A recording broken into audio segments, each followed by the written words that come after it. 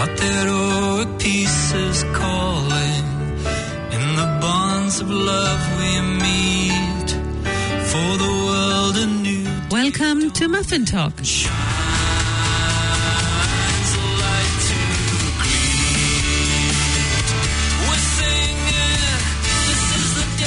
ora and welcome to Muffin Talk. This is Muffin Talk, brought to you by the initiative Titi Pounamu Study and Joy.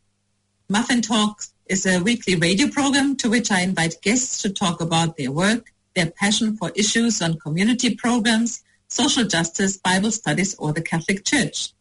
My interviews are done in the studio of Planet FM or via Zoom. Today I have invited Brother Kieran Fenn to a Zoom recording for our broadcast. Brother Kieran, a warm welcome and haere mai to our radio program. Kia ora beate. Brother Kieran Fenn is a Champagnat brother and Bible scholar and has been teaching in adult education for many years. With today's interview, we are continuing our very first virtual teaching series organized by Titi Pounamu Study and Joy. We will have 3 more sessions coming up on the topic Mary, the Mother of God. All sessions are connected but also stand alone. Our Muffin Talk today and our online session next Monday evening will continue with this series on Mary. Brother Kieran, our first session on Mary was on Mary and Vatican II. Then we started to go to the beginnings of the scripture. We talked about the readings of Paul, the Gospel according to Mark and to Matthew. And now we'll move on to the Gospel according to Luke. In the last session, you mentioned several times the importance of discipleship. How is Mary a disciple? That's a very big question, because discipleship in Mark was a rather sad scene where Mary and the family come and they want to see Jesus, and there almost seems to be this element of rejection. And when Jesus points to the disciples gathered around him, the followers, he says, "Here are my mother, my sister, my brothers." So what we're dealing with is a discipleship that is of the close followers of Jesus. Now, Mary does not accompany Jesus in his historical lifetime in his mission. So what Luke does is very interesting. We know that line, "My mother and my brothers are those who hear the word of God and do it and follow him."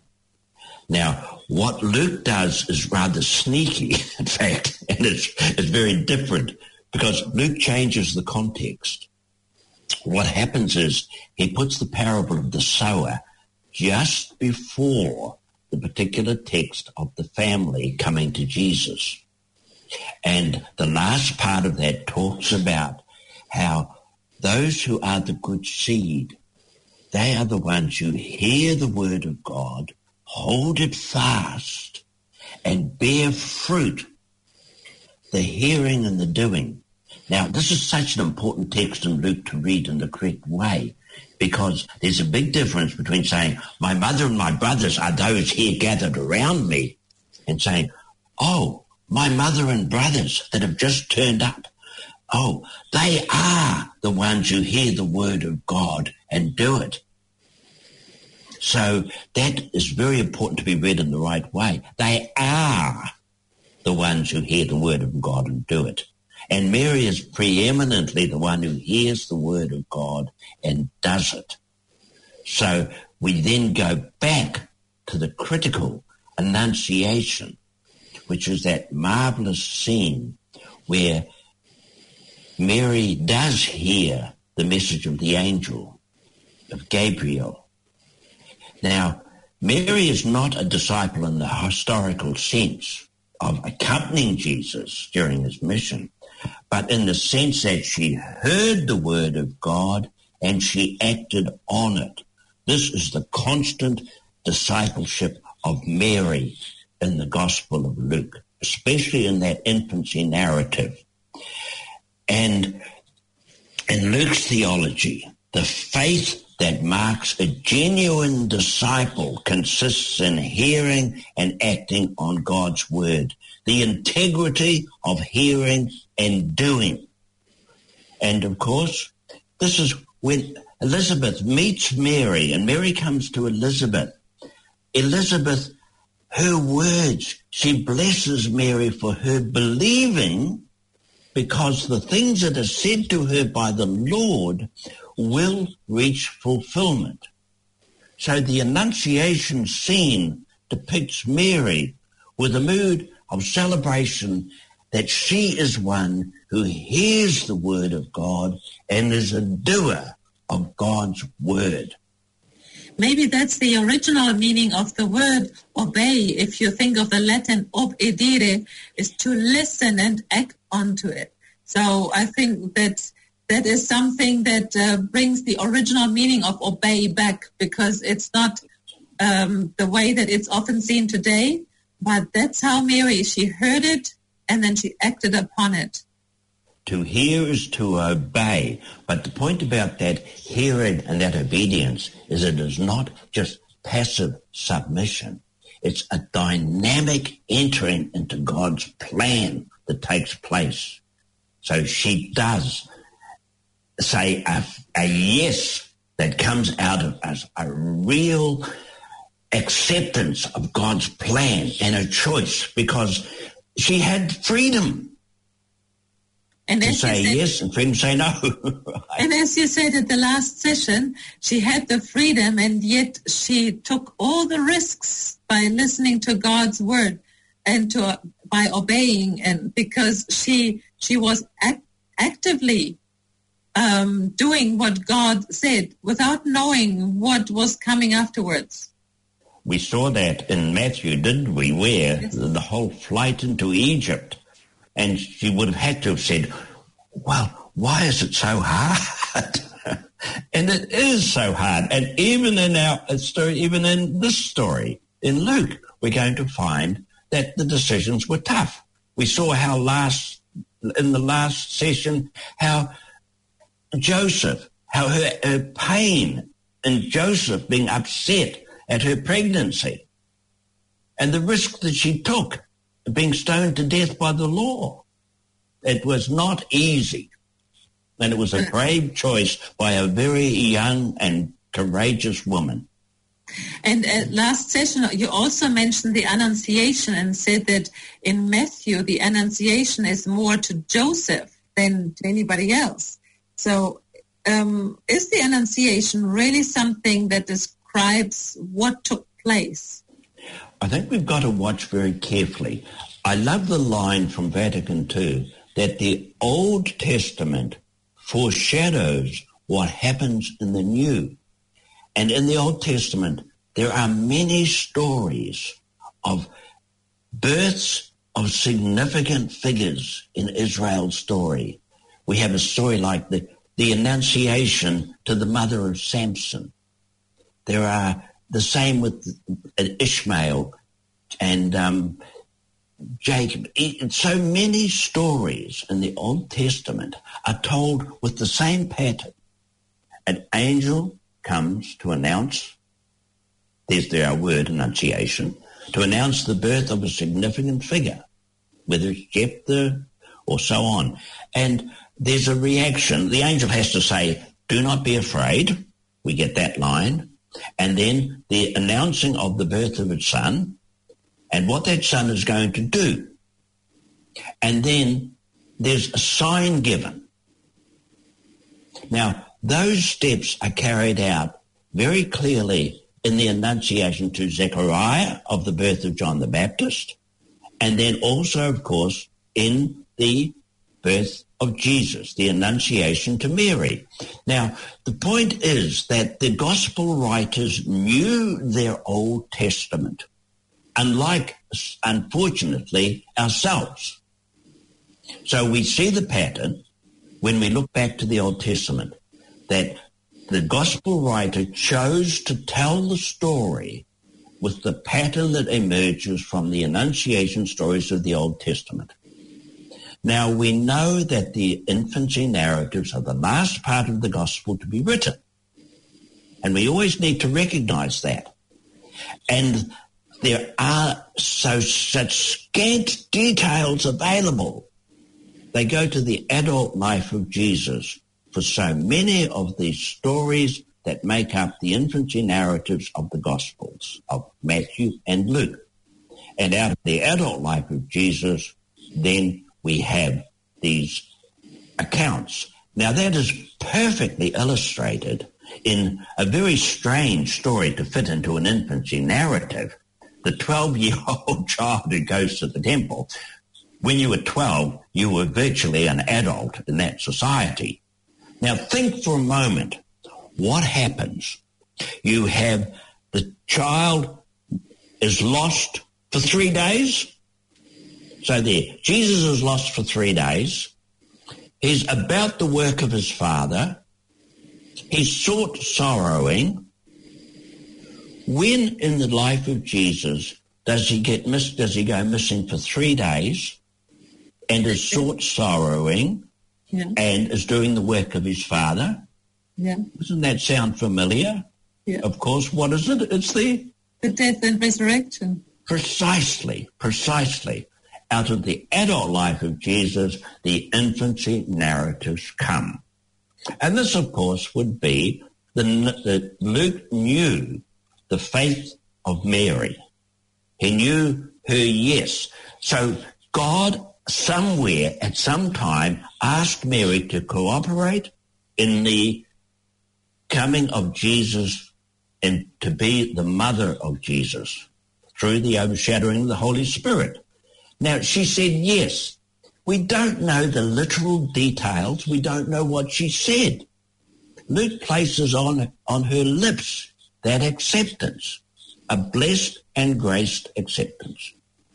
And so much, so beautiful of that story, the message of the angel, the highly favored one. And highly favored, that's an interesting word. It's passive, highly favored. And the Greek passive normally means the action of God. She is a graced being. And that, of course, is what the Immaculate Conception is, that from the very first moment of her conception, God's grace fills her, and throughout her life, she was open and accepting of that grace. I mean, we're all born into that situation. Mary responded perfectly to the grace being that she was. And we struggle and are called to imitate her in saying our yes to God and our own lives. And you mentioned the Immaculate Conception, and that's the conception before the birth of Mary. Yes, exactly, and not to be confused with the virgin births, which is a completely different account. And that's what we really have in the Gospel of Luke. And when we look at Matthew, you said that it was written for Jewish listeners. Yes. And what about Luke? Because if you say we have to think about the Old Testament, how much do you think that the Lucan listeners would have known about the Old Testament? Well, I think early Christianity, had to have some knowledge of the Old Testament. I mean, I think Paul was struggling, but he managed to teach an awful lot of it to the people. But here, Luke does tell his story, drawing on a fair amount of the Old Testament as well. He knew what a beatitude was, a blessing, and that's very much part of Jewish spirituality. And, of course, the first blessing ever spoken is by Elizabeth, where she blesses Mary for her believing. It's so beautiful, really. What's her role in connection with Mary? Oh, Elizabeth is a fascinating figure in the story because Luke is very careful in terms of women as prophets, right? But Elizabeth is a prophetic figure when she recognizes through the Holy Spirit work in her that she recognizes Mary as the mother of my Lord. And other famous women, also who helped deliver Israel from peril, they get blessed with the same blessing that Elizabeth uses. Deborah blessed Jael. Remember back when we looked at the women of the Old Testament? And so many of those women are featured. And Elizabeth is just another one of them, of those great women. She praises her young cousin in solidarity with the long heritage of women from the Old Testament whose creative action undertaken in the process of the Spirit brought liberation to God's people. And Mary, we're told, remains with Elizabeth for 3 months. Well, interestingly enough, the Ark of the Covenant is the only thing back in the Old Testament that remained for 3 months in a field waiting for David to take the Ark into Jerusalem. There was a little bit of an accident and someone got struck dead, and the fearsome power of the Ark, they had to put the Ark aside for 3 months. But the Ark, of course, was covered by the cloud, the Shekinah. The presence of God will be upon it. And the presence of God is within Mary. So, the litany, the new Ark of the Covenant. So Elizabeth, it's rather a beautiful scene because the support that Mary and Elizabeth share with each other enables them to mother the next generation of prophets, the precursor and the Saviour. And on balance, Elizabeth stands as this moving embodiment of the wisdom and the care that older women can offer younger ones who, brave as they are just setting out on their journey through life. I mean, poor Mary, in her situation, pregnant, unmarried, she goes to this wise older woman who's worked faithfully, has followed the Lord faithfully through her life. And so this younger one goes to the older one. Brave as these young ones are, they're just setting out on their journey through life. And it's the presence of Elizabeth, the older wise woman, assures the younger one that she doesn't face the future alone. Elizabeth's mature experience sustains the new venture. I think it's a beautiful picture of the wisdom of the elder and the courage of the younger coming together for mutual support. I just love the figure of Elizabeth. She deserves more press. Does Elizabeth feature also in the other Gospels? No, she doesn't. She's a unique figure. And so when we think about conceiving of the Holy Spirit, so that is the case in Mary, but not in Elizabeth's case. Well, Elizabeth does speak prophetically, and so the Spirit is there as a driving force with her. And, of course, the action of the Spirit is always part of giving a birth story. And there's no doubt about it that the Spirit is very powerful because the Spirit brings life from empty wombs, Elizabeth, Mary in virginity, and in barrenness. You see the same two issues. Virginity was always regarded as potential unfulfilled in that society. So the virgin was on a parallel with the barren. So conceived of the Holy Spirit, the overshadowing influence of the Spirit of God draws near. The Shekinah, the Spirit, the presence of God. And we have to look for religious meaning when we talk about conceived of the Holy Spirit. And God's Spirit is this creative power that's there at the beginning of time. And as I said, the Spirit brings life out of empty wombs, but also, of course, it's the Spirit that brings Jesus back for the resurrection from the tomb. That Spirit, we could say that the Spirit brings life out of empty wombs and out of empty tombs. Mm-hmm. I like that line because the Spirit is the power of the life-giving Spirit. And Absolutely. dear God, the Spirit can do that for our world today, and it's badly in need of it. Brother Kieran, another typical thing for Luke is the Magnificat. Oh, so yes. the song of Mary, which doesn't occur in any other gospel. Is that correct? That's right. I did something rather nasty the other day.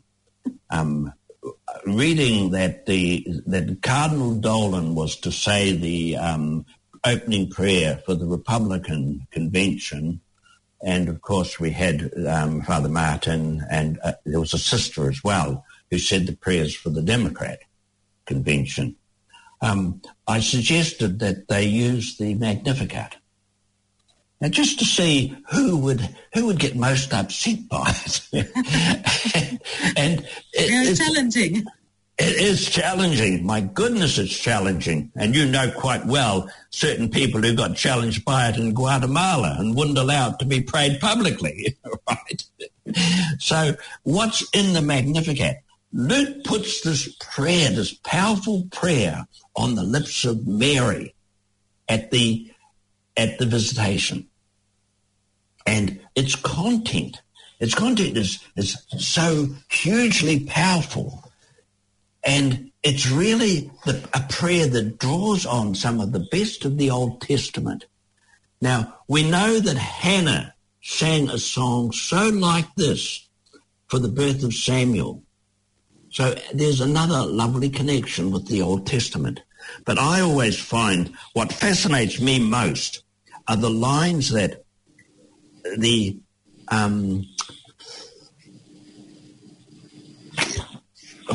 here we are, yes, the Lucan infancy narratives, and this powerful prayer. He has shown strength with his arm and scattered the proud in the imagination of their hearts. That's a moral revolution for hearts to change like that. He's put down the mighty from their thrones and exalted those of low degree. That's perfect. The Anoim, those who depend on God in their lowliness and their poverty. And Mary is the epitome of that in this gospel. That's a social revolution, putting down the mighty and lifting up those of low degree. Those are the oppressed, the materially oppressed. Filling the hungry with good things and sending the rich away empty. That's an economic revolution. Some countries are very good talking about the economy. Now, who are those who are dying? It's certainly not those who are among the powerful. Filling the hungry with good things, sending the rich away empty. An economic revolution. And these words are placed on the lips of Mary by the gospel writer. And the life of the Son of Mary is to be fulfilling the challenges of the Magnificat. It's really calling for social justice. Oh, how very, very true. And I know it could be seen as inciting revolution, but it's a revolution of the heart, the attitude, and the determination. I think it's so much part of liberation theology. Mm-hmm. Really. And many stories of Jesus then go into the same direction, where he embraces those who are outcast. He embraces those who are not looked after. Those who are excluded. There's always that challenge of who do we exclude and who do we include? I mean, if we look at the life of Mary's son, it was all embracing, all loving. And I think he learned that from somebody. So Hannah and Samson, so they had a similar words Yes, certainly the prayer of Hannah in the book of Samuel, right at the beginning. See, there's another one of those books that begins with a woman. A woman's story starts the books of Samuel. Maybe we should do another series on the women in the Old Testament, because as you said the other day, there are not so many women mentioned by name in the Old Testament. I think you said 9% of those mentioned by name were women. Yes. Correct? But some of them have got tremendous significance. I think of people like Jephthah's daughter and the Levite's concubine, the terrible stories there. The daughter of King David, another Tamar. You know, Mary has some wonderful ancestors back there whose story at times resemble her own. Well, she is a Jewish woman, and yes. she would have known the writings, or at least would have heard about the women in the Testament. Yes. And she also knew about the women's courage to follow God's will.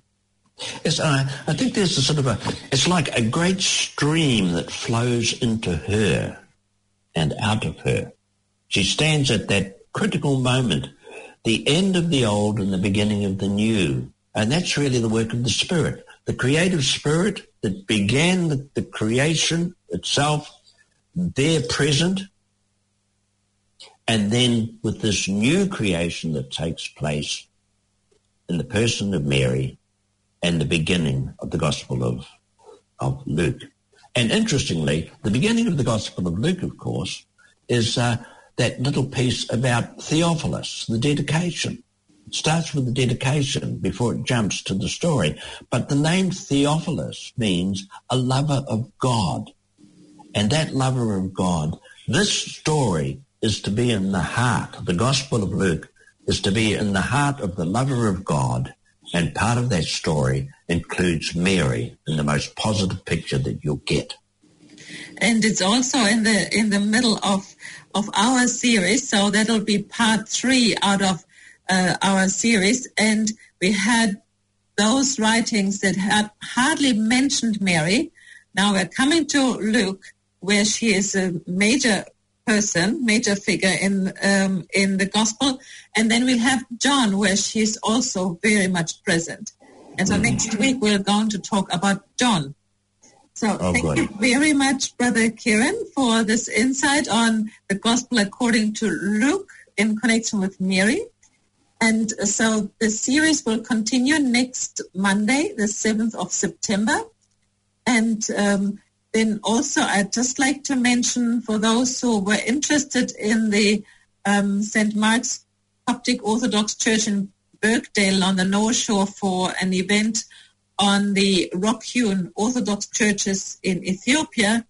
This event is not going to take place on the 5th of September, but we are going to do it at another time. We'll have to see when the situation is good for it to be to take place. And if you would like to watch the videos and a short video on Brother Kieran, we have the 2 and 3 or 5 minute snippets that we put on my website at www.studyjoy.nz.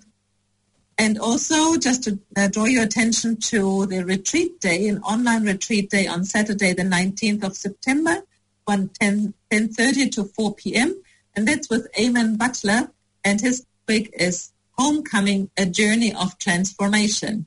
And we'll have the picture of the prodigal son for the reflection. Kia kaha, and keep safe. And thank you so much, Brother Kieran, for continuing with our series and for all the input that you have given to us. Thank you very much. Thank you, Beate. Out there, oh, peace is calling. In the bonds of love we meet. For the world, a new day dawns.